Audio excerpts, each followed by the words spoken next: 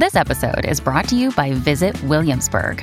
In Williamsburg, Virginia, there's never too much of a good thing. Whether you're a foodie, a golfer, a history buff, a shopaholic, an outdoor enthusiast, or a thrill seeker, you'll find what you came for here and more. So ask yourself, what is it you want? Discover Williamsburg and plan your trip at visitwilliamsburg.com. Showcase Sundays today on the Mutual Audio Network. The following audio drama is rated G for general audiences.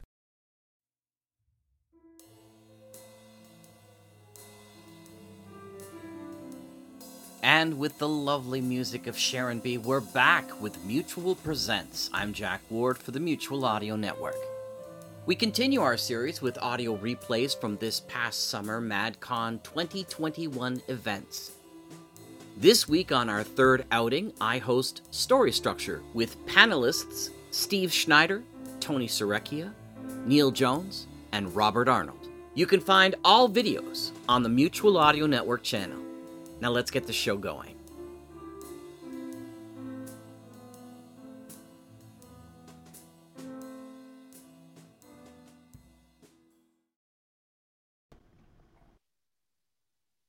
Welcome back, folks. My name is Jack Ward. You're listening and watching the Modern Audio Drama Convention, the Live 2021 here.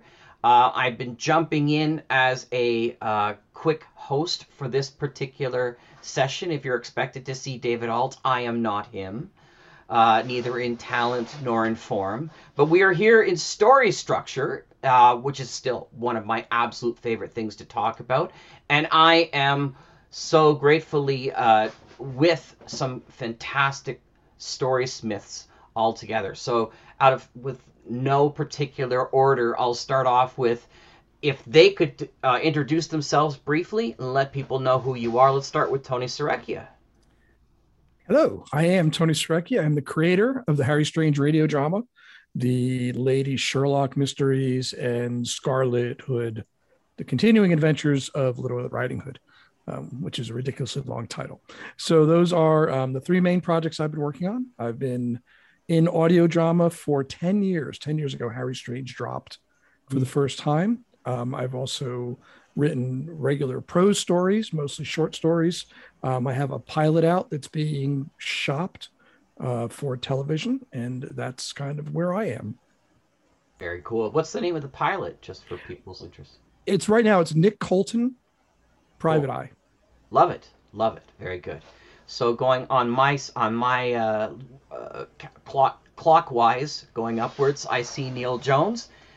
Neil, tell us about yourself. Hello, my name's Neil Jones. I am the writer, producer, director, sound designer, jack of all trades for Radio Project X. And Radio Project X is a collective that does audio adaptations of public domain stories, plus original stuff, original sketch comedy, original dramas, performed as a live radio show and then recorded and then put up online.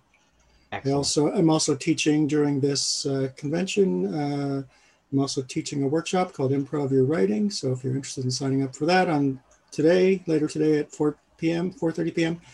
or tomorrow at 4:30 p.m., you can go to improvyourwriting.com. And I want to say, exclusively free here with this convention only. So please sign up. It's a fantastic opportunity. And then we have Steve Schneider down at the bottom there. Steve, how you doing? Doing great, Jack. I'm Steve. I first stumbled across modern audio drama about 11 years ago, running across sites like Sonic Society. So I couldn't just stay a fan for very long. So after being a pure fan of the medium, I had to jump in and try my hand at creating this stuff. A lot of experience with writing, but just started to get into writing specifically for audio drama 6 or 7 years ago with some one-offs, and I'm currently working on a kids show called Wordtastic Kid Agents. It's a spy-themed kids show that also promotes vocabulary development, and it's an audio drama. It's a lot of fun too. And I first heard of Steve through the Audio Drama Production podcast, where he was doing some interesting discussions about this very topic, and I was just fascinated, so it was great. And finally, but not least in any way, shape, or form, is my friend Robert Arnold from Chatterbox Theatre and now Spoken Signal. I already told them what you do, but I just love what you do, Rob. You want to tell people a little more about it? Absolutely. Hey, Jack. Hey, everybody. It's great to see all of you guys. Despite how it appears I'm not calling in from the Old West, I don't know why I'm getting this like sepia toned thing going on today. It must be overcast in a certain way. I'm calling from Memphis, Tennessee, where I have been producing audio drama since 2007, originally under the banner of Chatterbox Audio Theater. And Chatterbox was a full 501c3 nonprofit organization. And man, when we started, there was Jack Ward out there, there was Fred Greenhalgh, a few others, and it's been just so fantastic to see the explosion in this medium. So I retired Chatterbox in 2017 and then got antsy and missed it. And so just this past year, I've launched a new venture called Spoken Signal Audio Drama that focuses more on my own original stuff, whereas Chatterbox was more like literary adaptations and existing stories. So I'm excited to be here with all of you. Well, thank you so much. And we're excited to have all of you here. So the discussion is about the story structure and how we put it together. And one of the first points that I wanted to bring up, and I created all these bullet points as just jump off spots, but there are people like John Bell, and Chris Conroy, and some others that completely improv their scripts. I don't know how that's possible, but they do that. I'm a writer. I have to work from my page.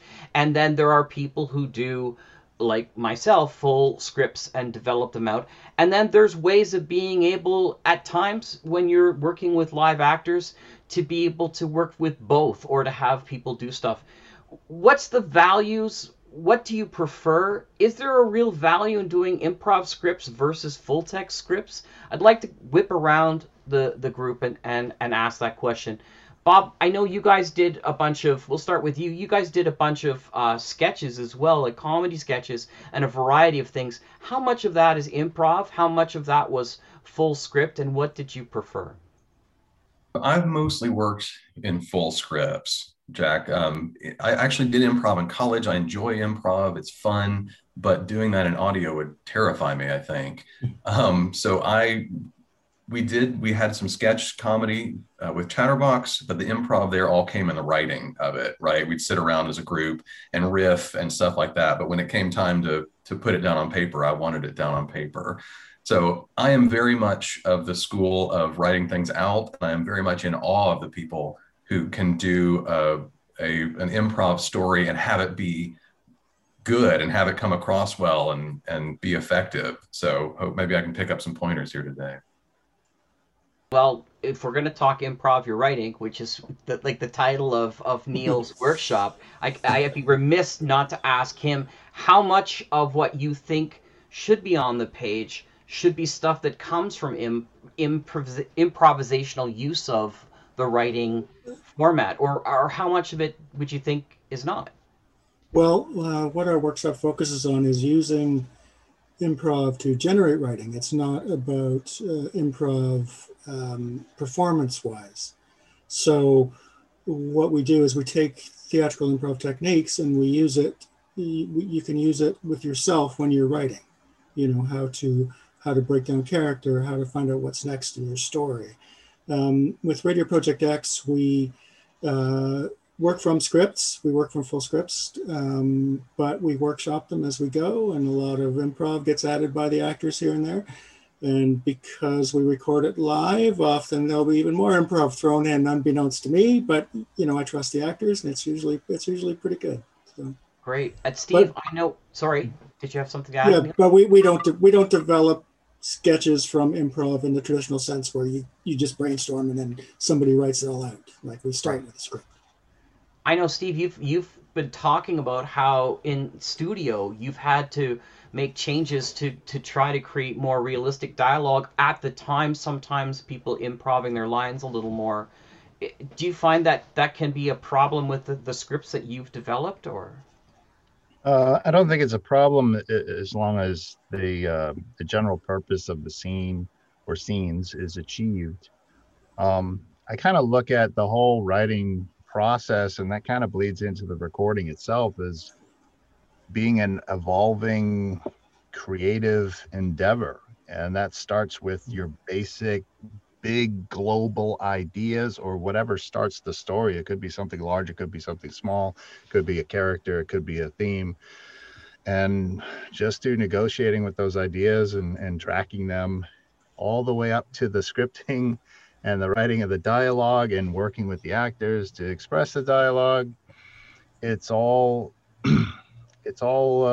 kind of up for grabs, and nothing's really like set in stone. I don't look at really any aspect of the writing process as being done. You're just kind of finished with it after. So what's the saying? You just abandon it. Abandoned, yeah. Stories are never quite finished. They're only abandoned at a certain point. And I agree with that. Yeah. Yeah, good. Tony, and I can speak about Harry Strange because I've listened to it a couple of times, most recently when the replays in the Mutual Audio Network. Thank you so much. A lot of your stuff, it's interesting because you take sort of high dialogue of sort of mythic characters, but you also ground it into the everyday sort of vernacular, and sometimes with using colorful language.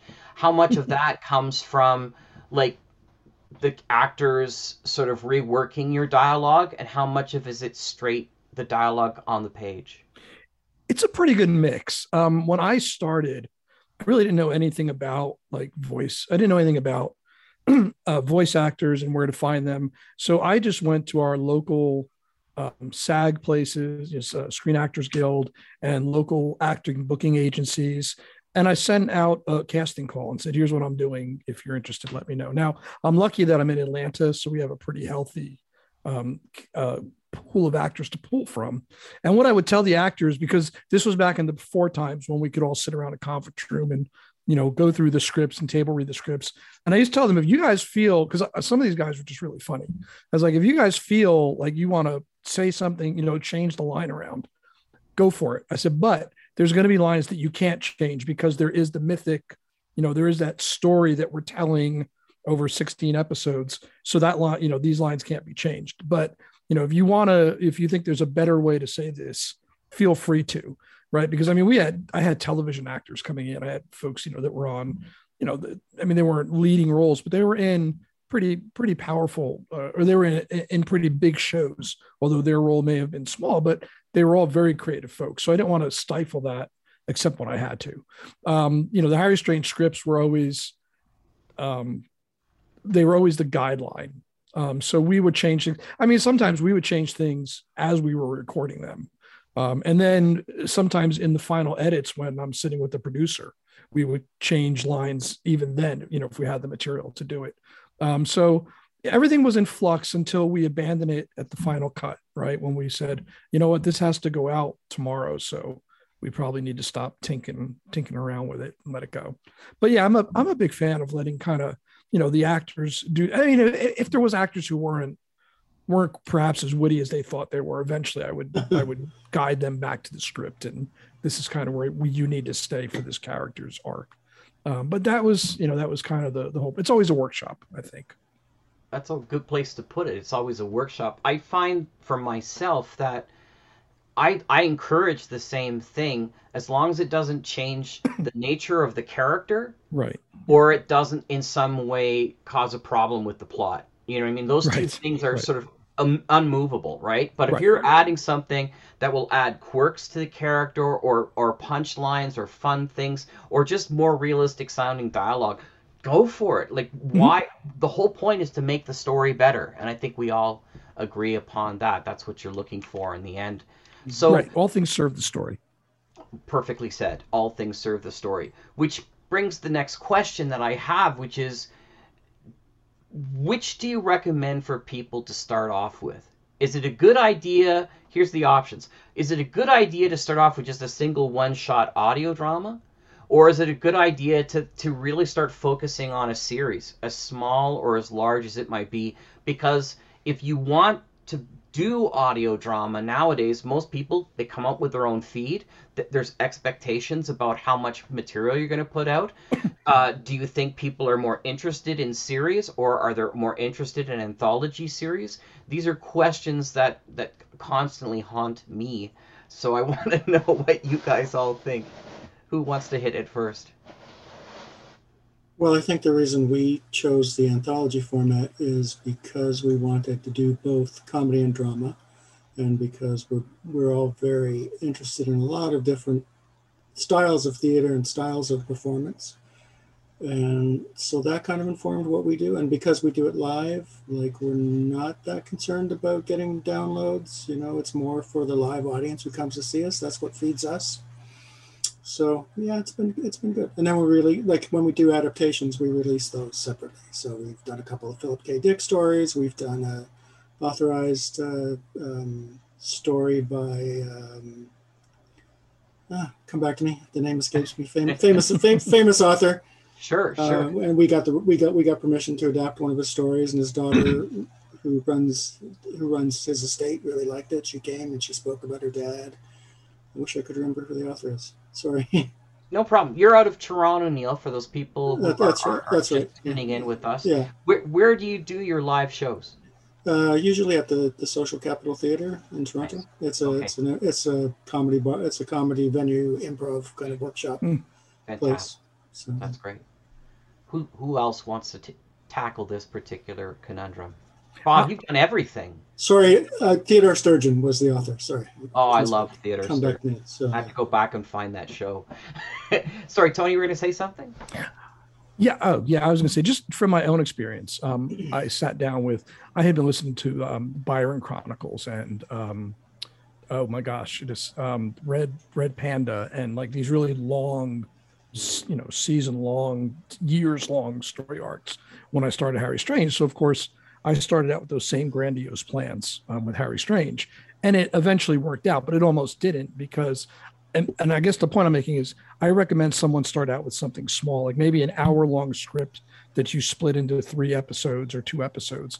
Because for me, the writing was fun, the audio, recording the actors was fun, casting was great. But when it came down to actually do the soundscape, God, I wanted to just drive, tire irons into my eyes, because that was the most painful process. Now it was painful because we didn't have a process in place, right? We just kind of sat in, started recording, and then, later on we'd have to find all the good lines and put them in there.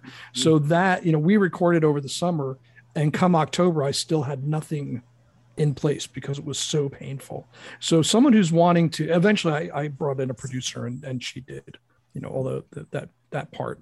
But someone who wants to do this and is thinking about, wow, I want to write a 16 episode season, I would say do one episode, right? Because you can break that up into 40, 30 minutes, however you can still get 3 episodes out of 1 hour long episode, but see if it's really what you want to do, right? When you think about all of the work that's involved, because you're not just a writer, in most cases, you're the producer, you're the director, you're the sound design, you're the marketing person, you're the accountant, you do all of that stuff. So, we're talking about story structure, but the question I think really begs the structure of the audio drama itself.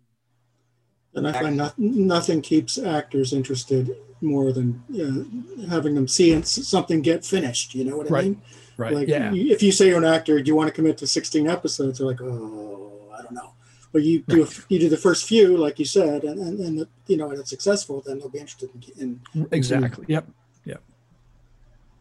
Steve, you were having some struggles with doing Wordtastic at times with actors, but your actors were much more unique than many others. You want to talk about that at all? You mean in working with kids? That's right. Oh boy, yeah. Well, I agree with what Tony was saying about the starting off with something self-contained and shorter, because most of the people that get interested in audio drama really don't have any clear idea of just the crushing workload on all fronts. Everything takes forever. The writing takes forever. Even finding the right actors takes forever. The recording part is the shortest among the phases, but it still takes a lot of work. I was just re-recording two of the lead roles, and this is a series that I'm making. But calculated something like 54 hours of just directing 2 out of the 6 main actors in the show. Now, I could just hope that they could record something on their own and send it to me, but most likely I'm going to get something that I'm not happy with. So I'm right there on Zoom, just like this. They're recording on their end. I'm kind of directing them through the takes, a few different takes of each one in case the dog barks or somebody's mowing the lawn or whatever. And that's 54 hours in a very small part of the overall process. It's been thousands of hours that I put into this project, and I'm not even doing it all myself. I'm just doing the writing and directing. Austin Beach is working with me. He's doing all the voice cuts and laying down part of the sound design, and Dane Leonardson's finishing the sound design and composing and mixing and mastering the whole thing. I couldn't imagine just doing it all myself. I'm already spending thousands of hours on this stuff. So, I mean, people should understand that if you're doing even a 1-hour audio drama, depending on the level of production and what style you want to do. As I recall, like, I believe Chatterbox Audio Theater did more of like a kind of a retro old-time radio style, where you were using even some of the implements and the fun things that the sound effects artist would use. And that's fine. And I don't know, I'd be interested to hear from Bob as far as like how that would compare to like more of a cinematic style, which is probably more along the lines of what I'm doing, but I don't have any experience of working with that particular style. But bottom line is, no matter what style you work in, everything takes forever. And that's a long period of time. And that's a long time you have to be in a relationship with cast members, like years and years. So you're going to be sure that 4 or 5 years from now, that person's still going to be interested in your project, especially if you're not able to pay them much or anything at all. I mean, there's all kinds of considerations that you have to think about when you're starting with something like that. I just think there's too many people that start it, realize, oh my God, this is way more than I thought it was going to be, and then they quit. Or become audiobook podcasters. Right. That wasn't a dig. That's just a recognition that some people find it too much and they can record it on their own for that particular reason too. So thank you for bringing it up. And Bob, you did, like, he's mentioned that you've done sort of old time. Now I'm accessing my list of 4 sources: old time radio, stage, and cinematic. And then this YouTube confessional style, which you see in modern day more often. I think Bob's shows have done all of them. I would count Surface. Is it Surface or Surfacing? As very much a cinematic, modern style audio drama. And what I found fascinating is some of the videos. I don't know if they're still available on YouTube, but I've used them in my classroom. That you guys have had video examples of them doing live studio stuff, because you really enjoyed the energy of the live studio, including sound effects and music in that. Can you speak to the variety of long versus series versus short? Because you've done all that stuff. Yeah, for sure. So yes, with Chatterbox, we were working with kind of an old time radio production model. The content was contemporary, but we would try as much as possible to get all the actors in the room at the same time, all the sound effects as much as possible, even the musician when we could, to record on cue, choreograph everybody running around. So what I think that did, Steve, is that put the work more on the front end. It still took forever. And I was lucky there because I wasn't producing all of those and doing all the post-production for those. I had great collaborators doing a lot of that.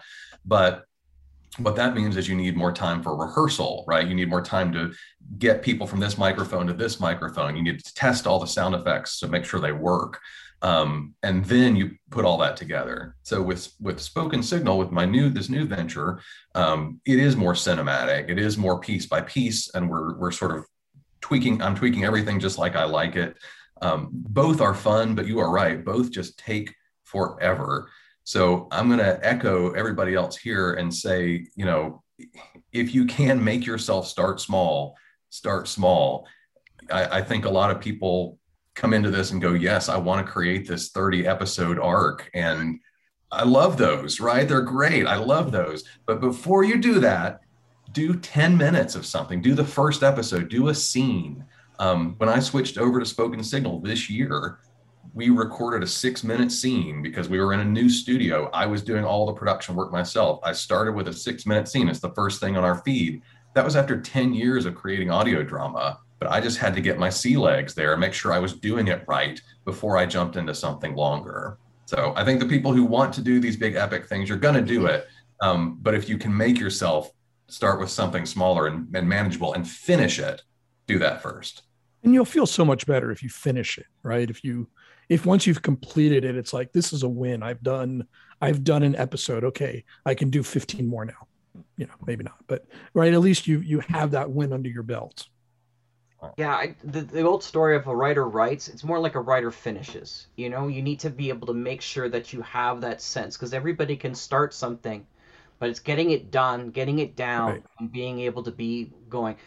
I don't want to get too far into the post-production side of things, but as a writer, these are elements that you have to consider, of course, when you're talking about resources and what you want. So I had this phrase I used early days because we were talking about cinematographic and I didn't want to know how to put it. So I put it as sort of like the simple version or the minimalist version of audio drama with very few sound effects and just dealing strictly with the story versus the every blade of grass far side of the end where you hear all things going on, sound. And if you listen carefully, there's 6 different layers of, you can hear the swings in the distance of the neighbor's property and all that kind of stuff.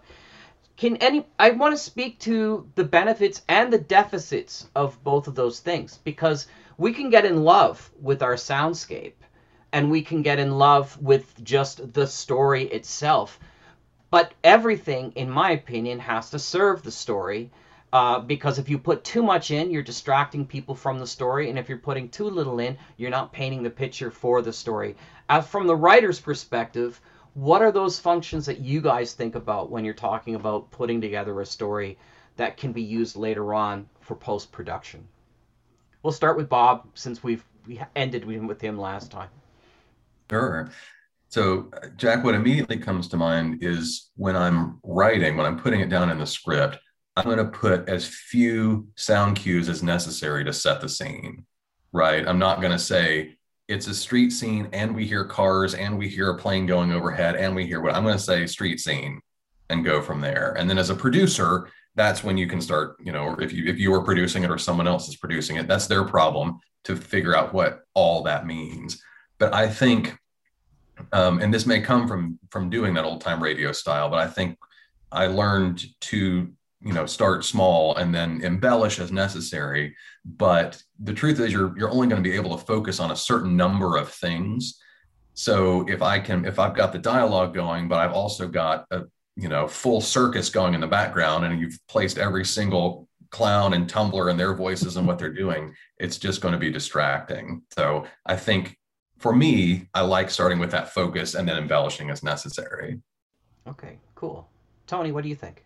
Yeah, I agree with that. I think that, I don't know if this is still true, but there was a thought going around for a while that, well, audio is just like film, right? So if you would do this in film, then you should replace it with audio. And I don't think that's accurate. Like you said, I can show a scene from The Godfather with oranges and all these other things that don't distract from the story that's being told, right? It doesn't distract from the dialogue. It enhances the dialogue. I can't do that in audio. First off, we don't all know, if I play the sound of an orange hitting the floor, we're all going to have a different interpretation of what that is, right? Because we don't have a common audio or auditory language. We have a common visual language. And I think that plays huge into this. So like Bob, I'm writing street scene. And then later, when we're playing it back, it sounds weak, right? The background sounds weak. Then we're going to add that plane flying in overhead or whatever. But to me, and this is in every medium, dialogue tells the story, right? So that's where my focus is when I write, is in dialogue. Sometimes I overwrite, which, when I go back to listen to season 1 of Harry Strange, there's so much I would cut now, but that was 10 years ago, right? So we live and learn. But that's my thing. It's a very minimalist approach to the sound design. If I can add a quick little story, I one of my shows was a superhero show called Blue Defender, and one of the listeners said, "Could I make this into an animation? Just take the audio and make it an animation." I went, "Go for it, right? The whole bit." And he did a great job, but it was so slow because I went, "Well, of course it's so slow because when you're watching visual." Most of the dialogue's cut, right? So 90% of what I would have written, I would have had to cut out in the future. But it was so instructive to see that happen because it is such a different medium in that way. Neil, when you're doing live shows, do you find that the sound effects are there as simply as a character point, or do you utilize a lot of atmospheric elements in there to try to tell the story? We kind of, unless we're doing a dramatic thing, we kind of keep it to a minimum with sound effects. We have a score. We have somebody who scores the show for us. But we keep it to a minimum sound effects. But then once we have the live recording, we record it in such a way that everything's on different channels. So when we mix it, for example, the Theodore Sturgeon thing, we went back and just added all new sound effects that weren't there during the live show. Because the live show, they have the actors, faces to see. They have a lot to watch. So if you overload it with sound effects on the live show, it's going to be too distracting. But when we sit down to make a mix, we can add more stuff in. We can add some background sound effects. We can add some, when you get the levels right, it's harder to get the levels right when you're doing it live. So it's kind of a hybrid process for us. Fantastic. And Steve, what about you? How do you feel about the sound effects and the use of it? Yeah, so my perspective has changed over the years with regard to this.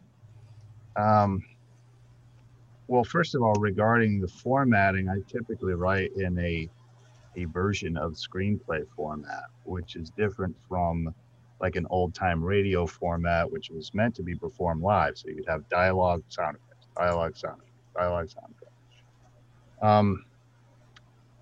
I think that producers who are using sound effects primarily as an accompaniment or a garnish on the dialogue are missing an opportunity to storytell through the sound effects. For example, a character walks into a room, opens the door, closes the door, walks across the room, picks up a knife and begins chopping veggies. Okay. So that communicates a movement, that communicates what's happening in the scene. It's not necessary because most people know what a door and footsteps sound like. And a chopping knife and a cutting board, those are common enough sounds that people would be familiar with them. But I'm also thinking of, well, what's that character's state of mind? Did they slam the door? Did they rush? Were they hurried? Were they distracted? What's going on internally with that character? And to what extent can those sound effects kind of reflect the internal state of that character? In other words, using sound effects to characterize, similar to the way a writer would write descriptive dialogue or description. So in audio drama, sound effects pretty much take the place of description. So I'm always thinking of how to communicate that in a script to my guys so that I'm not just writing as little as possible. It depends on the everything's got to serve the story, like you said already. So sometimes I'll communicate things in action lines that are not even directly heard, but more reflect the mood or the tone of a scene, because I'm trying to communicate my vision of how I'm imagining the scene to the guys that are going to be doing the sound effects and even the music. And they've expressed to me that sometimes it is helpful for me to just be more evocative in my writing, to give them a sense of, oh, he starts hearing like, well, maybe what music can communicate this. There's any number of tones and shades that can be communicated, but it's just a matter of trying to set down enough in the script to give whoever you're collaborating with, if you're collaborating with somebody, a sense of your vision of it. That's not what it's going to end up finally being, because the story in my head and the story that people eventually hear are never the same thing. But at least it's a starting point. So you're hopefully close enough to being on the same page that you're co-creating a story with your collaborators, including the actors. Excellent. I agree completely. It brings up the question, which was the next one in line, which is like, what kind of format do you want to use? So you enjoy using the screenplay format, Steve. For me, I find it more difficult for my actors to read it because it all goes down the center of the page. So when a lot of my actors who are, will read it out loud. So the older style format at least is left justified, so they don't lose a line in the same way. But that's the style that I operate by. What kind of formats do you guys use? Let's start with Neil. What are you using? I have a modified version of the BBC radio script format. Okay. The only thing I tweaked was just that it automatically numbers each line of dialogue. So if we're rehearsing, it's easy to say, okay, let's pick it up from like line 35, for example. I find that very useful, and it works out to about a minute a page, same as screenplay format, just because of the font and the size of font we've chosen. And the way I write, I tend not to write chunky descriptions. I tend not to write parenthetical instructions to the actors. So it works out to about a minute of dialogue, a minute of show per page. So, do you use specific software for that, or? No, I just build template. I just build style sheets in Word. Okay, perfect. And Steve, are you using a Word as well, or are you using a different software? I use Final Draft, mainly just because it does all the formatting for you. Although it looks different than what you would see in a screenplay. You'll tend to see more action lines in my scripts. Part of it is because I'm also directing. I don't feel like I'm stepping on the director's toes by putting direction into the script because it's the same guy. Mm-hmm. I would probably operate differently if there was somebody else directing it, because that is kind of getting more into directing from the page, which I know for experienced directors and even actors, that tends to annoy them. But also I'm working with kids who don't have a lot of experience in acting. And so it is more helpful for them to kind of get more of an idea of what they should be doing or how they should be reading a line that probably a more experienced actor would find off-putting or a little bit too commanding or whatever. But just for example, I put in for sound effects that are an ongoing sound that is continuous throughout a scene or part of a scene, such as a running car engine or an overhead fan. I'll put the noun in all capitals in the midst of my description or in my action. If it's an incidental sound, like a door opening and closing or somebody hitting something, then I'll capitalize the verb. So that's generally how I've done it. So you'll see a lot of capitalized words, and that's just clue my guys off as far as a suggestion, as far as what I'm hearing as I'm imagining the scene. But I make it clear to them that this is descriptive, it's not prescriptive. This isn't like Steve's commandments of what thou shalt put in there. It's just a starting point for them to kind of mesh their own creativity with mine and complete the scene however their vision best informs the scene, this best so they can tell. That's awesome. I love that. By the way, I just have a second Star Trek reference this morning already. I remember reading, I think it was the book Strangers in the Sky, and they had like a circus troupe on the Enterprise, and the person complained, children and Vulcans never perform for children and Vulcans. So there's a lot of, and what I mean by that in your case is I'm sure there is a lot of direction involved with kids, tone and how to approach it and volume and all that kind of stuff. And that, of course, we'll spend a lot more time with on tomorrow's stuff when we talk about acting and recording. Tony, what about the format on your side? How did you format your shows? So we went from basically the format you developed in Celtex years ago to I use now it's a modified screenplay format, so that it's not just calling for the sound like Bill, Harry opens the door. It's Harry walks through the door and slams his fist on the table. So it's far more visual that way. And I find that the actors seem to respond better than, FX door opens, FX slam on table, right? So I mean that just worked for me.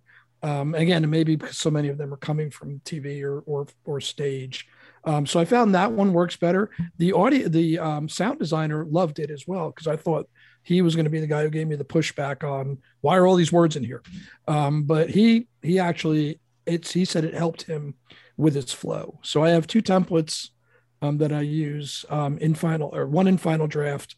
I have a producer, the company who's producing Scarlet Hood is Writer Duet exclusive. So I have a Writer Duet template that I use for them. But the script looks the same as well. Excellent. And Bob, what have you used in the past, and what do you use now? Do the same thing? Yeah, I use a modified version of whatever I found online in 2007 when I was Googling how to write this stuff. But it has worked well, and I've kind of stuck with it. It's friendly to the actors. It's friendly to read on the page. So it's Courier font. It's bold. Sound effects are underlined, so no one says them. It's, Courier is a monospaced font, so all the letters are the same width, so you don't have weird ragged margins or anything like that. Left justified.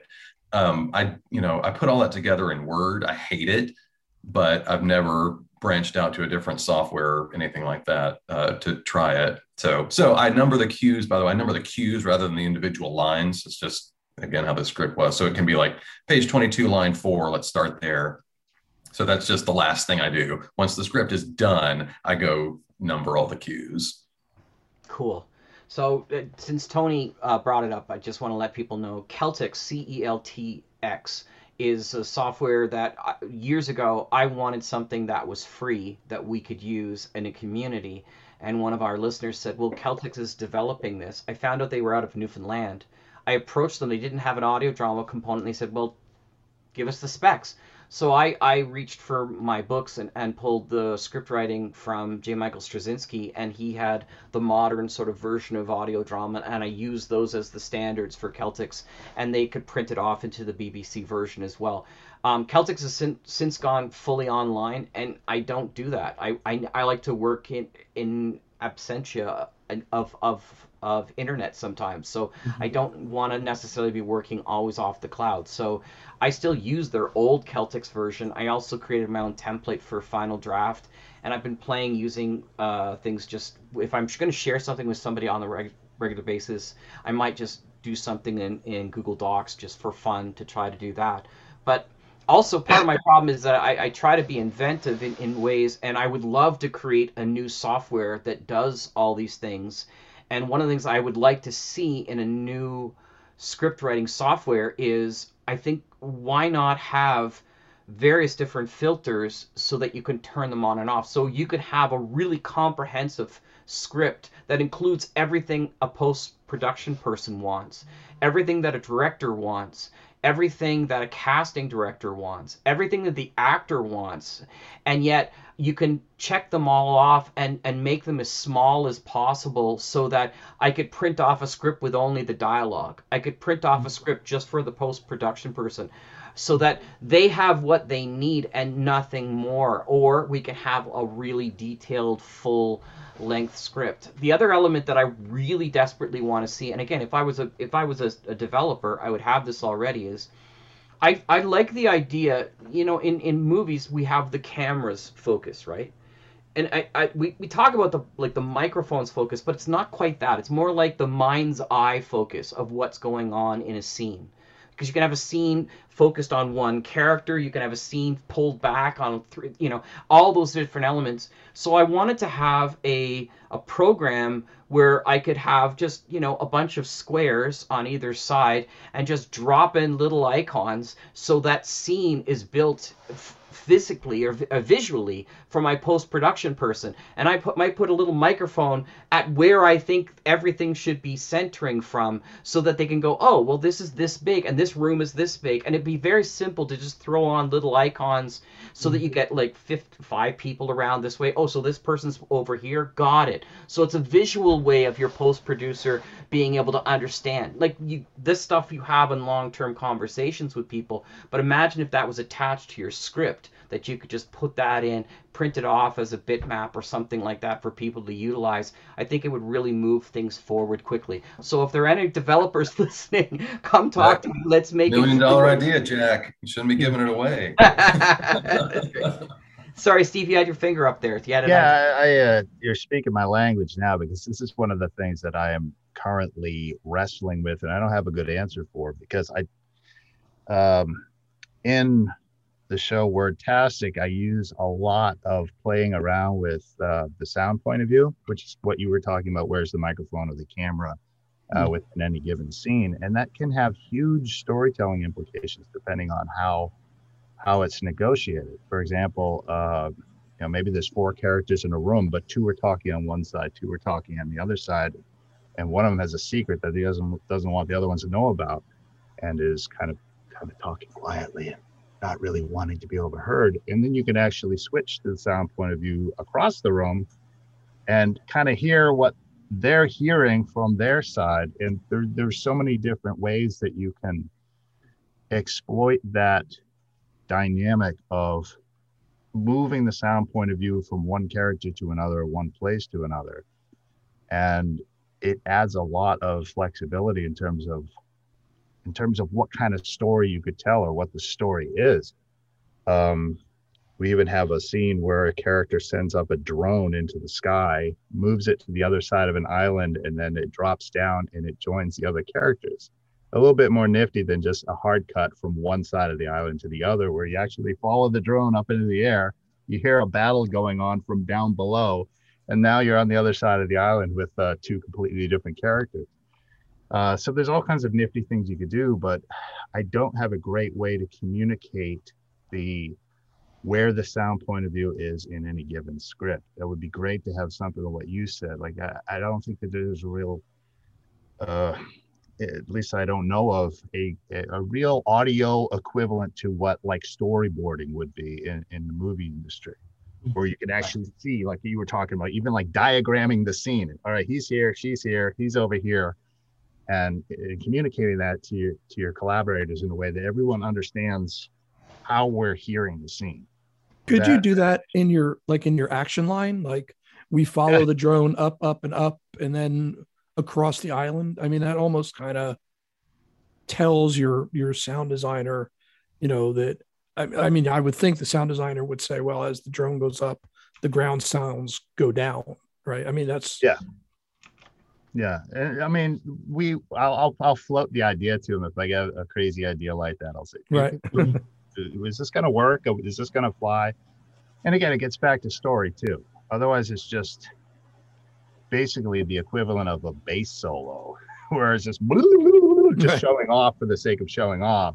But if there's a real like story-based reason to do something like that, it could be pretty powerful if you pull it off correctly.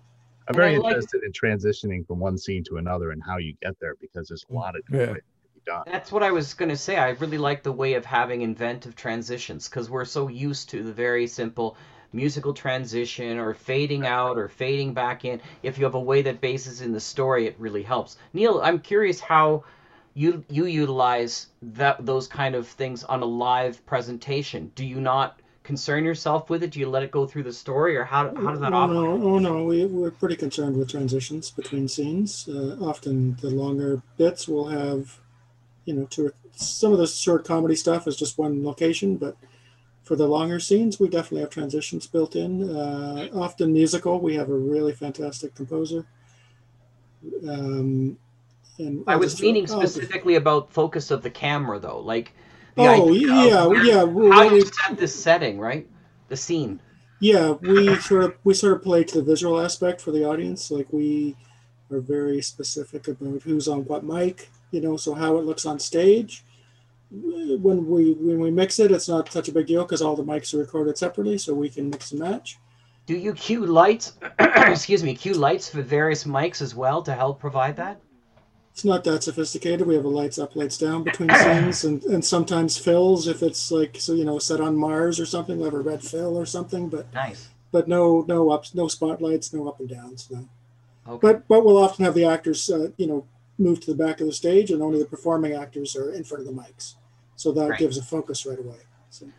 in my format, I'll use the term production notes for anything that describes something that the post producer should know, and I'll put that sort of at the beginning of scenes, or if there's massive changes in the focus, I'll there's a production note sort of element that comes in Celtics, and Tony knows what I'm talking about. And then when it comes to cueing the actor with specific stuff, I'll put that like within the dialogue. So there's a little element that you can go under dialogue. I forget what it's called. Do you remember what it's called? And it comes up with brackets, and so you can sort of cue with a small thing, like a parenthetical. Sides. Yeah, it's just a parenthetical. It's just a parenthetical there. So that's how I utilize my format to try to describe things. But gosh, there's just so many cool ways of being able to, and like Steve says, to storyboard it somehow. And if we could have that kind of graphical format, it'd be really quick to just put it together. It has implications on directing and acting also, because fairly often I'll get a line from an actor, and then I'll be like, no, the person you're talking to is actually like 30 feet away and across the street. So you're going to have to call out a little bit. He's not standing right next to you. Oh, okay. But yeah. And outside of a diagram or something, I don't have a good way to actually communicate that effectively to the sound designer and the actors, like what I'm imagining the scene to look like. This closest to acting, but I remember a story that Jerry Robbins told me about doing Powder River. And the first time he did Powder River, he had the actors come in and they were reading their lines. It's a Western on horseback. He recorded it all, or did post-production quickly all together, had them come back the next day, and they went, oh, we don't sound like we're on horseback at all. Yes, exactly. So then they had to get into their head. So sometimes you almost have to sort of have a faux recording just so that they can clear in their head how different that would be depending upon the scene and the setting that they're in that way. It makes sense? That sort of brings us to the idea of narrative and perspective. I mean, we talked about the focus of the scene, but is there a connection to narrative and perspective? Tony's already spoken to the idea that he has a strong first person narrative, and I think genre flies into that a little bit too. The detective genre has a long tradition of first person narratives. Do you find that narrative, strong narrative, less strong narrative? What would you prefer? You mean you're talking about narration or narrative? Good question. Narration bumps into narrative, I guess, but the narrative is the story. We're talking narration in that respect. Like, so if you're talking, I'm looking at the perspective of first person versus third person, and how narration is often utilized in a first person story more often than not. Do you prefer that to tell your stories in audio drama or not? I guess. We'll start. Neil mentioned this. So, what do you do, Neil, when you do the audio drama? Do you have a strong narrator as a story, and a strong narration going on? When we do the adaptations, we never use a narrator. Okay. Other than whoever just announces the story in the credits. There's never a narrator. It's all done. Why do you make that choice? Because I think it takes the audience out of the immediacy of the characters and the story itself. And this is a personal choice. I've heard stories with narration that work great. And, when we do comedic stuff, we often use narration and subvert the narration, like the narrator will interact with the characters, in a funny kind of way. But for us, I think the challenge is, like, how do we convey the entire story, without the audience having a crutch of narration, without us having the crutch of narration? How can we do it? And that's a good challenge, and we really like that. So We've made a conscious choice not to use narration. Okay. So I think this is good because we have two people who are strong proponents of non-narration or little narration, and two people who have used narration strongly and believe that. So that's good. Let's go to Steve, because I know you have a strong feeling about using as little narration as possible for the same reason. Is that true?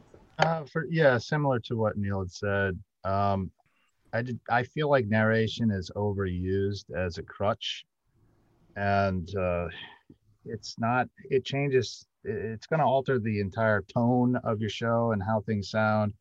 In my case, I have a a slick, modern sounding spy show. So to have it start with, sit right back, children, and let me tell you a tale of these, young spy kids going on an adventure. Like that's not my show. So I decided from the beginning that specifically I wasn't going to use narration in the particular show that I'm making, particularly because of the style I was going for. It didn't really lend itself to narration. However, it is important to convey clearly to the audience what's happening, which obviously having a narrator tell them is a whole lot easier. And you have to figure out how to format and set up the scenes in a way that is comprehensible, even in the absence of a narrator. In my case, I tend to try to convey information first through sound effects if possible, secondarily through dialogue, and then narration or a narrational device third, in that order. That's not a hard and fast rule, because I do use narration in certain instances in the show, but that would be typically like after something has happened and a character is relating what happened to somebody else who wasn't there. And we kind of could go back into a flashback where that character's kind of doing a voiceover and you're hearing what happened at the same time. There's plenty of different things you could do with the time shifting. So I wouldn't say I'm anti-narrator, but I feel like narration is way too often used in circumstances when it doesn't necessarily have to be. Fair enough. Tony, you were the one who was using strong narration for Harry Strange. I have to go and listen to some of the new stuff you have coming out still. I'm looking forward to it. I always, how many things I have to listen to all at once. It's never about not wanting to hear your stuff. You know that, sure. My friend. So tell me about narration.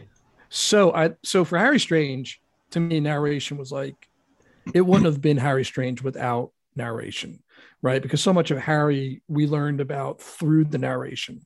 Although what I even noticed is as I progressed into season 2 and season 3, the narration dropped a little bit. I mean, we didn't have quite as much, and other characters got to narrate as well. Lady Sherlock, I have Watson narrating because that's the conceit of Sherlock, right? Is it there was a narrator in there, but again, it's very minimal narration. A new project I have, the narrator is going to essentially be my camera, right? So if I can't show it through video, if I can't show it through audio, if dialogue sounds stupid describing it, the narrator is going to step in and basically be the camera who shows what's happening there, right? I've heard pretty effective narration. I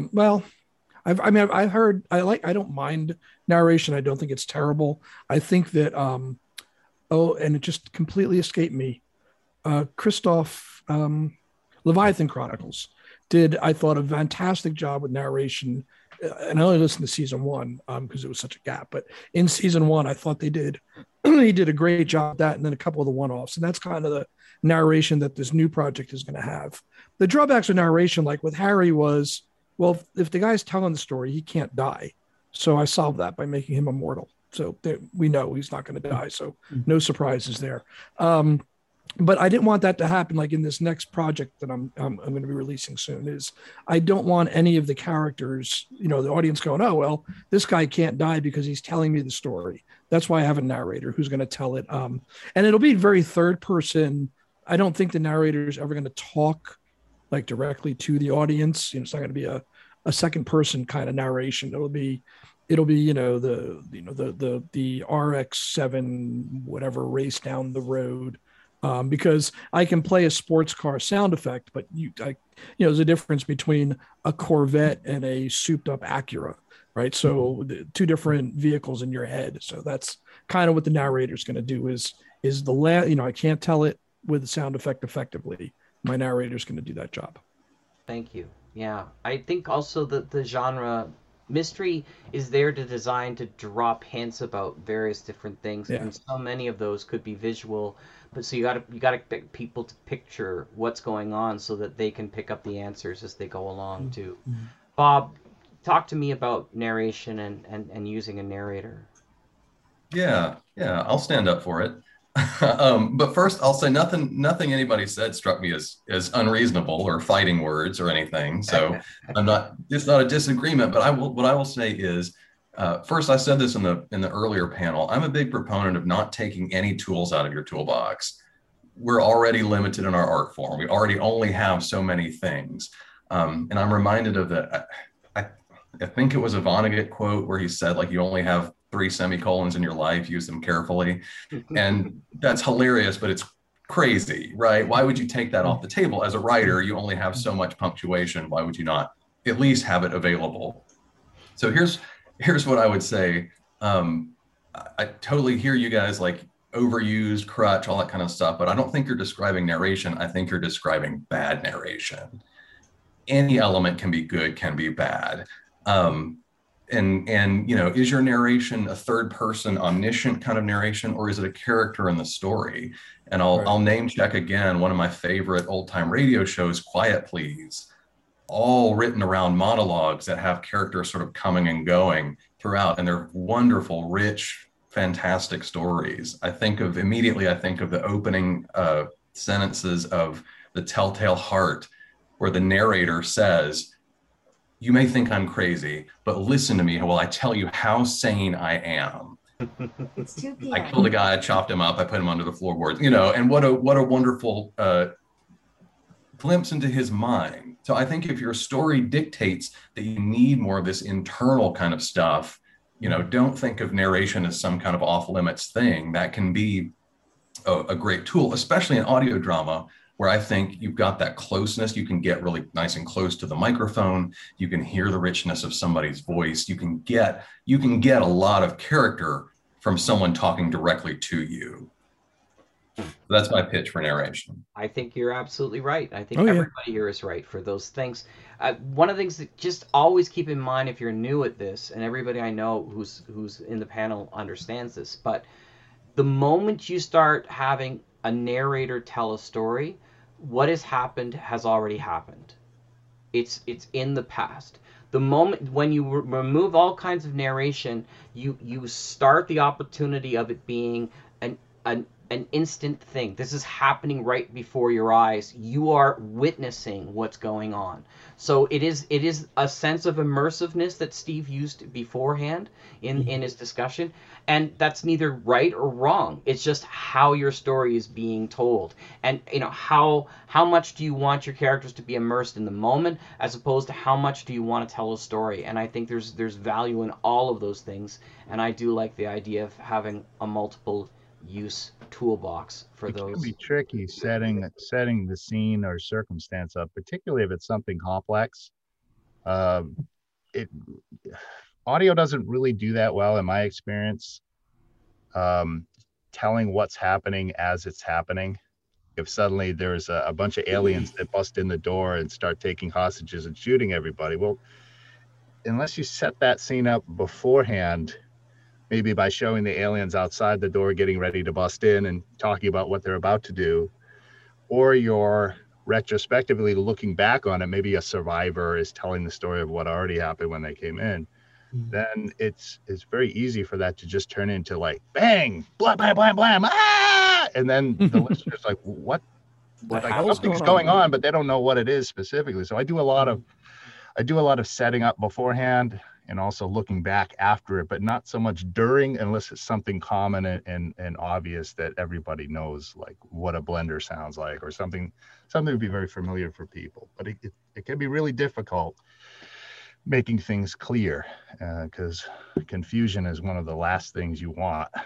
Yes, and that's one of the few arguments I had with Bill Hollweg, very few, and they weren't arguments, they were discussions, where I would argue, I don't think that science fiction and fantasy, specifically like future worlds and stuff like that, really exist very easily without some kind of narrator or narration or something to describe those worlds, because you have to have a sense of familiarity in audio drama. That's what builds this kind of reality for people to be able to listen to the story. Like you said, Steve, if you've lost people because you just thrown a bunch of sound effects that are really exciting, then you've lost them. They don't want to hear anymore. They need to follow along with everything that goes along.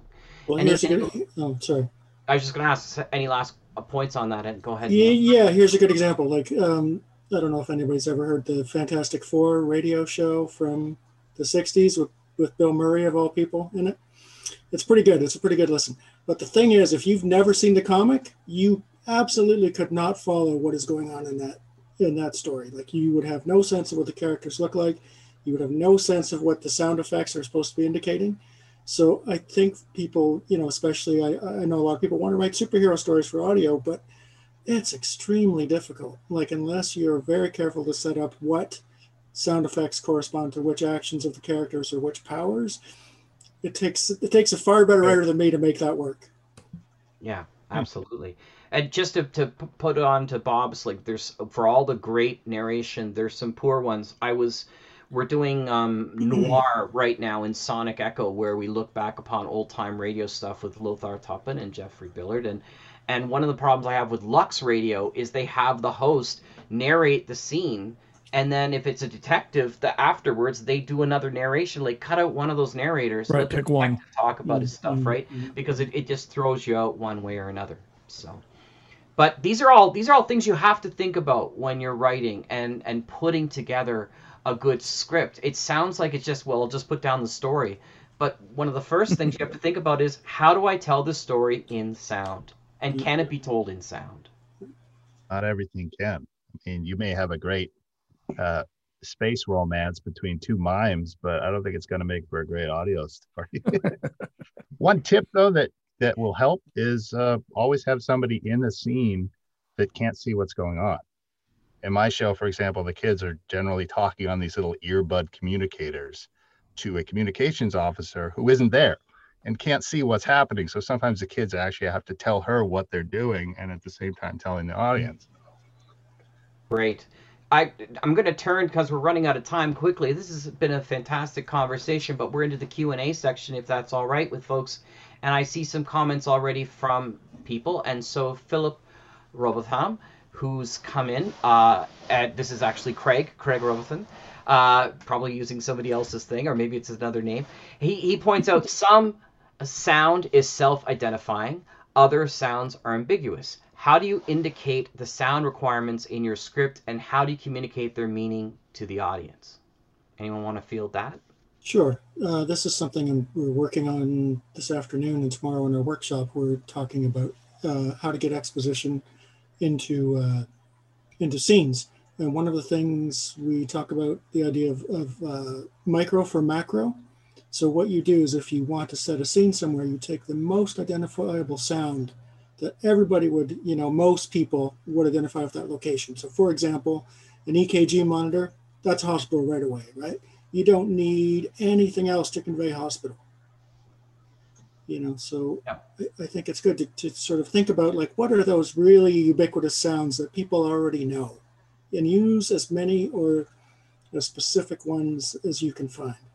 My two favorites are crickets and windshield wipers. Yeah. Whenever I have windshield wipers, I know it's raining outside. I'm in a car. Whenever it's crickets, I know it's a summer evening, right? So yeah. Right. But it works. It totally works, right? It works for those things. Anyone else on that? So, so like in Lady Sherlock, my Watson is an automaton. So he is loaded with weaponry and such. And the first time we played his weapon charging, he had to narrate, I charged my weapon, whatever the line was. It was something like just kind of a throwaway line that he said. Then for the rest of the series, or the rest of that episode anyway, whenever his weapon charged, we didn't have to do a callback to it, right? Because he defined the sound for us, and now we know. And I think in another episode, Sherlock told him to, hey, you better arm yourself. And we played the sound. So that sound now is always going to be associated with his weapon charging. So we did define it the first time the audience heard it, and then we just do callbacks to it. Nice. I like that. That's a great style. Anyone else have a thought to that? Okay, we'll move on. Aline Hoskins, thank you back to Aline. That's great. From Audio Epics. If you remember, they did some great stuff, including Witch Hunter Chronicles. That sounds awesome, Jack. I've used Celtics and Scribend. I don't know them, but I've returned to Word as well because I couldn't find what you just described. So I'm assuming she's talking about the visual aspects for those reasons. David Blue says, an audio play I've written tries something tricky that the narrator has his own agenda, a point of view different from that of the story itself or presumably the audience. The narrator represents a specific producing organization complete with faux commercials. What is your reaction to this idea? So this sounds like a bit of a mix of the unreliable narrator kind of situation idea. What do you think of that? I love it. Go for it, dude. That is fantastic. And especially if there's that moment where you're like, well, this is the narrator. I trust this person. And then you start going, wait a minute. No. That's not what I just heard. Yeah. Yeah, exactly. That's so perfect. I had a group of friends in college and we write stupid songs together, and we wrote a doo-wop song where all the backup singers would contradict the lead melody, and they got into an argument over the course of the song. So that kind of stuff is really funny and delightful. Yeah. The television show Mr. Robot is fantastic for that too. Sorry, Steve, what did you say? Oh, sorry to talk over you there. I just said it can be a big advantage in comedy. One of the episodes that I've written will be coming out in season 2. The episode title is He Said, She Said. And it's a boy and a girl pair of kid spies who go out on this mission, but the entire episode takes place after the mission's already failed. And the whole story is them in the office talking to their boss about what happened and how did it go wrong. Except the boy has a totally different version of what happened than the girl does. And they're taking turns telling bits of the story. But when the boy's telling the story, the girl is like totally weak and wimpy and wants to run away. When the girl's telling the story, the boy is totally stupid and messing everything up. And it's funny that we never actually find out what really happened. So, I mean, it was an X-Files episode. It was perfect for that. Yeah. Michael Wilhelm from The Temp show asks, do you record your shows mono or stereo? But that's a little more on the recording side of things. But still, do you think about that when you're writing? Because that requires panning if you're doing stereo. Yeah, right? so you record. I would record dialogue in mono and mix it and put it in the scene with other bits in stereo or panning or binaural sound. I'm kind of experimenting with some binaural stuff now, and that's been pretty interesting. Right. So cool. Neil, I think that's interesting. Any field recording? Sorry? Has anyone done stories field recording? I'm just recalling what Bob was saying about rehearsing ahead of time, and I imagine that's probably similar. Like, you don't have to, like, if it takes place in an airport, you record in an airport, but then you have to make sure that you're only recording the sounds that you want to record. Right, yeah. And somebody says, hey, what are you guys doing? Or something. That's the Fred Greenhalgh approach, right? Fred, Final Room Productions, does a lot of sort of in-place recording of that way. That takes care of all of your surrounding, but again, you have to limit that sound issues, right? So there's another interesting way to record in studio that I heard about, the old Sherlock Holmes with that was produced by BBC. Basil Rathbone and no, the more recent one with Clive somebody. Yeah. Anyway, so what they did was they built. Like they had the actors physically move around, like built a little set and mic'd it so the actors could move around the set to get all the proper, like rather than do it in post, they have the actors far from the mic, as coming into a scene. And it was really interesting. And they used some props and stuff like that. So you could do that too. You could do that in a studio. Nice. Very cool. Or you could also have a mic where, the actors are around it and everybody's recording into the same mic, and that's also very interesting to do, and that's an old radio style thing. Nice. Back to Craig Robothon. By the way, Craig is a phenomenal analyst of good writing in audio drama. If you get a chance, if you go to Audio Scriptwriters in our Facebook, you can read through reams of stuff that he's done, or go to his website, weirdworldstudios.com. He's one of the keenest understanding people who understand how to write audio drama I've ever met. His stuff's terrific. Yeah. It's I've read a stunning. lot of his stuff. Yeah.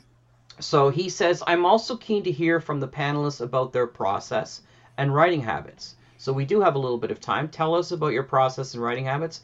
We'll run through and start with Bob. Yeah, so I try to write in the mornings. I try to get up early before work and put at least an hour aside to write. That's when I'm sharpest, and that's just what works for me. I don't always do it. Sometimes I hit the snooze alarm, but I prefer that. I do think, it'd be interesting to hear along the same lines, answering that same question from everyone, like when you research, when do you get into all that kind of stuff?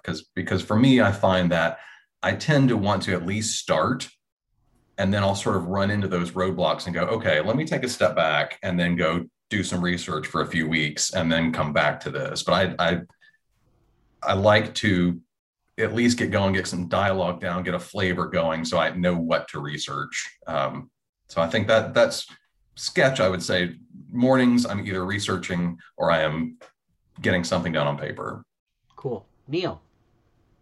Depends, just because we do live shows. So once the show is booked, like we set the date before we even start working on the show. So we give ourselves a pretty specific deadline.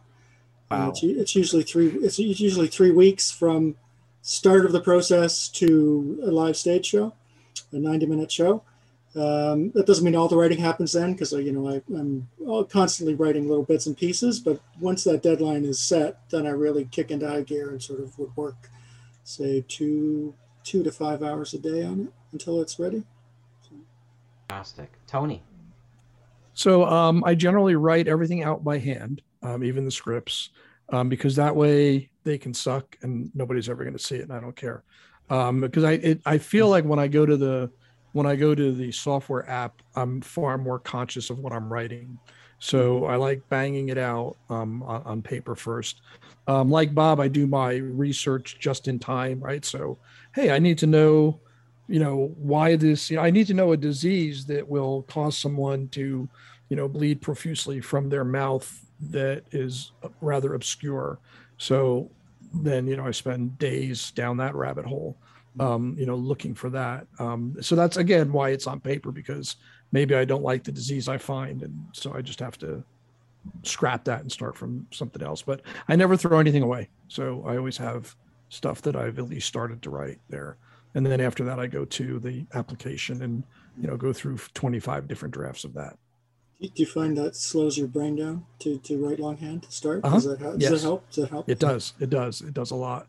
I also, because I don't write, I have to write slowly in order to be able to read it a week later.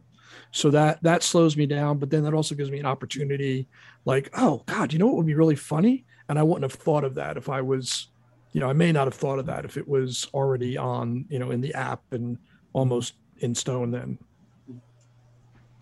So I carry notebooks everywhere. Tony, what's that? Just because the way I write, that floors me that you do that longhand. That's amazing. And I think Michael this morning was talking about using a typewriter.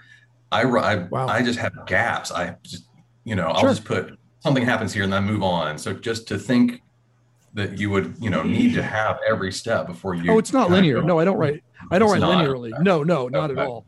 I mean, I'll just write, TK and move on to the next line, or wouldn't this be a cool, this is a cool battle here, let these guys have a knife fight and then figure out how I'm getting to that knife. Still, I admire the depth of concentration it takes to do that. I have a very funny story which I shouldn't tell, so we'll move on to Steve. wait.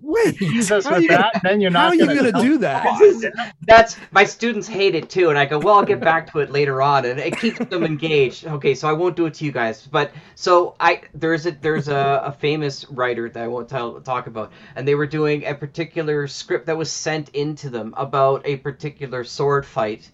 And the sword fight was written, described in ting, ting, ting, ting, ting, for like a page and a half. Oh, good God. So that was just the sound effect of the sword fight going back and forth was a page and a half of the word ting over on and stuff like that. That does nothing. Don't ever do that. Keep it very concise, but try to be descriptive in a visual ways. But sorry, it's a great story and it's true, but it's painful to even think that came in as a script. Steve, talk about your process, please. Yeah.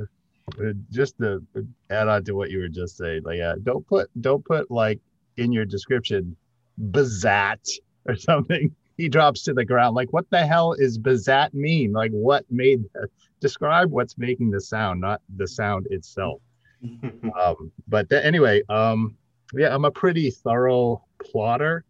Kind of like what Tony said, though, I don't necessarily do it sequentially. I'm jumping all over the place from the very earliest stages to basic ideas, and then it just kind of gradually grows and expands and evolves. And like, this is an idea for like a scene that I wrote, jot down. I try not to get stuck in any particular format because I don't want to jinx myself with thinking, well, I don't have my index card, so I can't. I'll write on a napkin. I'll write on anything. If there's a computer there, I'll use a computer. There's crayons, I'll use crayons. It doesn't particularly matter. It's just a way to track the thought. But as Bob was saying, I tend to do also my best hard writing in the morning, meaning when you really have to visualize what's happening in a scene and kind of go through all of the beats and paces of that. It requires some focus and concentration. Not all parts of writing are as difficult as that. To me, that's the most challenging part, is really getting into that scene and kind of playing that movie inside of your head and trying to track what you're seeing on the paper. And then, usually I save later in the day or in the evenings for things that aren't quite as mentally taxing, such as research or brainstorming a general idea, or, this next episode needs to take place in Greenland. What the heck's in Greenland? And then, watch YouTube videos about Greenland. It's all basically falls into the category of writing, although it's not necessarily writing a script. By the time I get to the scripting stage, I'm already pretty much 95% done. For example, like, that is an outline for just one scene. As you can see, I get like, I'm already writing bits of dialogue in there, but it's hardly even an outline at that point. It's almost a script. But it has evolved from just like a few words to something more in depth to something even more in depth. So by the time I'm actually writing the dialogue, that's pretty much all I'm thinking about, is how they're wording things. I know exactly what the purpose of the scene is, who's going to be in it, what's going to happen, where it's going, and we're just figuring out now the dialogue that they're saying. So I try to take it. I couldn't be what do they call it, a pantser, where you're just kind of making all this stuff on the fly. Like, that's too many things for me to think about all at once. I'd rather just think about the big things first and just kind of go deductively from there. So by the time I get to the script, I'm really only thinking about lines of dialogue and not much else. But excellent. I know when I write, I have to structure out the scenes, and I'm always like Tony. I think it was Tony or somebody was saying in previous thing. Maybe it was Lothar. I forget. I start off with something, the setup, and I have the ending in my head about what's going on. So that can change, and the scenes can change as I go along because I'm learning stuff about the characters as well. There's a weird thing that happens when I'm writing, and I think a lot of writers feel this, that it's sort of you're watching it as much as anybody else in some cases. Like, it's just unfolding before your eyes, and like, oh, and then this happens. Oh, and then this happens. And sometimes it occurs when you're thinking of the story itself and the plot points pop into place. That happened to me just the other day with a new idea. But what I find when it comes to my writing, sadly, my Clark Kent job is I'm a teacher, and so that takes up most of my time on a regular basis.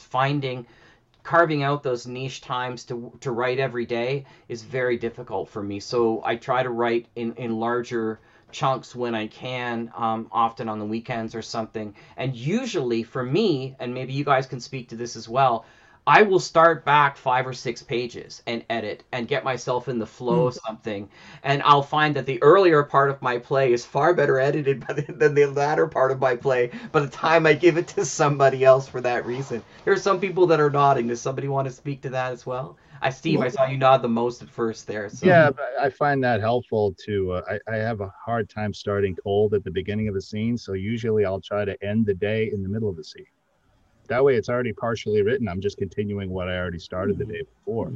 It's, you feel like you get a running start at it. Like you said, I'll tend to overlap and go back through and kind of refine and revise a few pages of already written stuff and then just keep it going. To me, that's much easier than just starting with, now we're at a new episode, or now we're at a new major juncture in the story that I haven't written yet. You're staring at that blank page like,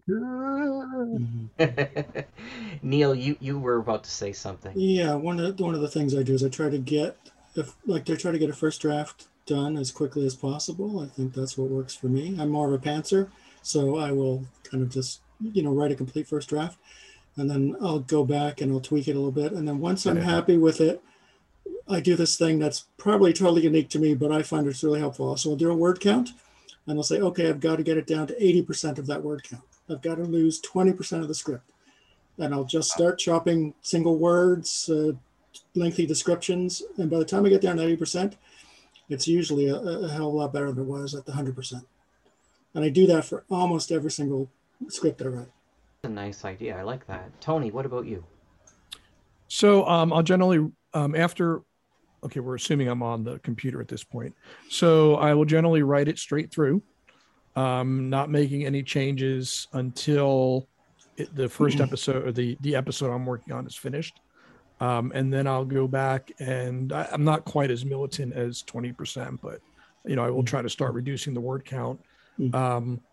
If I realize the character needed a brother, at some point while I'm writing the first draft, I'll just make a note, add brother, and then go back in and add the brother in. Since I generally work on, a 16 episode arc, by the time I'm at episode 8, there's probably 10 or 12 other things I need to put back into episode 1. So it looks like I'm a genius. But I actually didn't think of them until way later in the process. So that's kind of the thing. So really episode 1 isn't finished until episode 16 is finished, or 6 or 8 or whatever the season length is. Cool. Yeah, like putting one line of dialogue at the beginning after you know the whole thing. Right. Yeah. People think like, how the hell did he set that up? How did he plan that out? So he's a genius. I know, and it's like, nope, made it up at the end. But I actually had one actor say to me, I think it was like episode 6, and he was like, "Man, I'm so glad I'm doing this for a reason, because I thought you just had me out there doing like evil stuff for no apparent reason." I was like, I didn't tell him, but it was like, well, until episode 6, I didn't really know what your reason was. So yeah, you were just out there being evil. Bob, what about you? I feel like in some ways I'm kind of the opposite. I feel like when I'm writing, I just sort of go where I know what to do, and so I bounce around. And I try to do that within a single episode, right? I try not to say, well, I've got 10 episodes, I'll just write little pieces of each. But I won't necessarily start at the beginning. If I know at the end, well, they're going to have to get to the fireworks factory, I might start writing that scene and then go do some research and then go, okay, well, I have to get there in a van. How do they get the van? When does that come in? And go back. Now, I do try to do some of that kind of outline stuff that Steve was showing. I try to at least have a basic idea, A to B. But then, like you say, Jack, sometimes the characters, the story, they surprise you. Right. And they tell you to go somewhere else. And so you want to be open to that kind of stuff too. So all this feels like to me like a give and take. Sometimes you know where you're going, sometimes you don't, sometimes you got to pay attention. And I guess the only way to do all this is to do it and just keep doing it, right? Just keep reading it. Every time you read it, something else sticks out to you that needs to be trimmed down or shaved off or corrected, and just do that until you can't find any problems anymore. There's so many questions I still have, and we're almost out of time. I'm so upset right now because I'm having so much fun. Like, one of the things I wanted to ask, maybe you can rip right around. Do you have a specific page count? Do you have a specific time that you want your shows, especially if it's a series?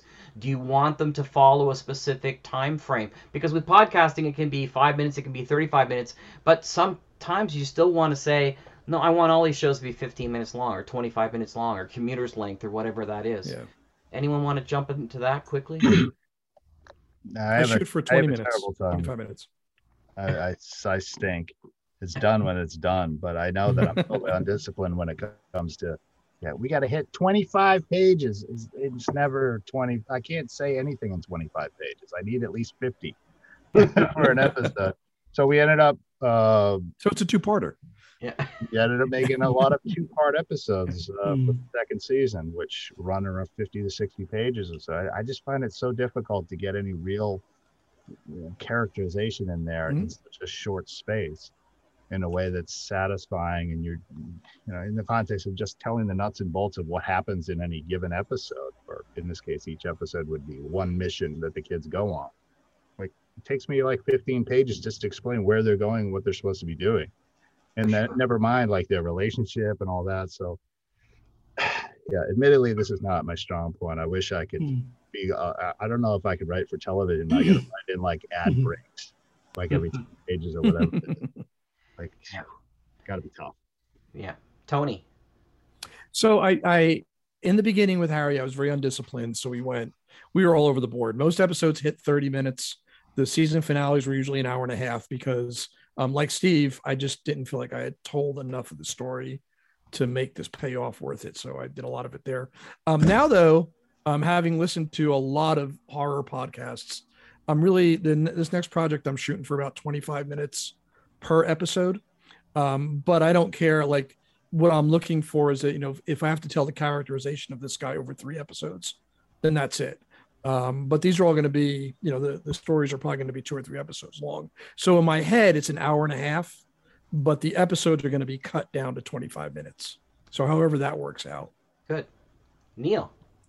Well, our live shows are generally 2 45-minute halves, but the structure of that can change. Like, we've done one where the adaptation took up the whole 45 minutes of the second half. We've done short stuff, long stuff, so it never looks the same twice. But when we write a show, it's 90 minutes.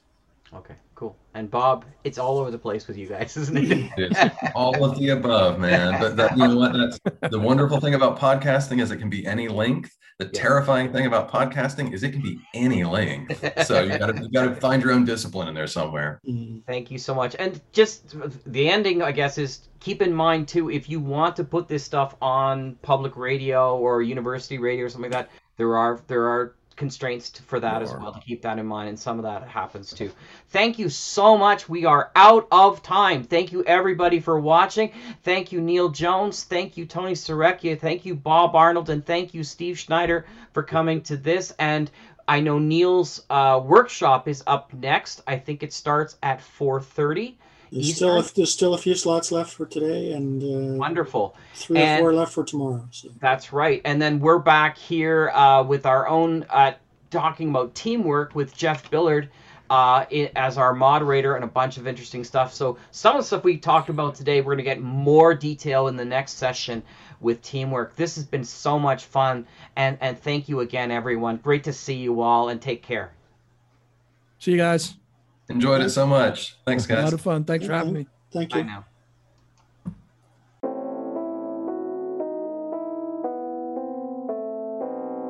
Now, you seem to me to be a connoisseur of the best of radio drama. In which case, make sure you're subscribed to the Monday Matinee feed. There we have our weekly series of dramatic, theatrical, classic, eclectic, and live radio drama. So either the main Mutual Audio Network feed for all types and genres of audio drama, or the Monday Matinee, and we'll see you there. The Mutual Audio Network. Listening and imagining together.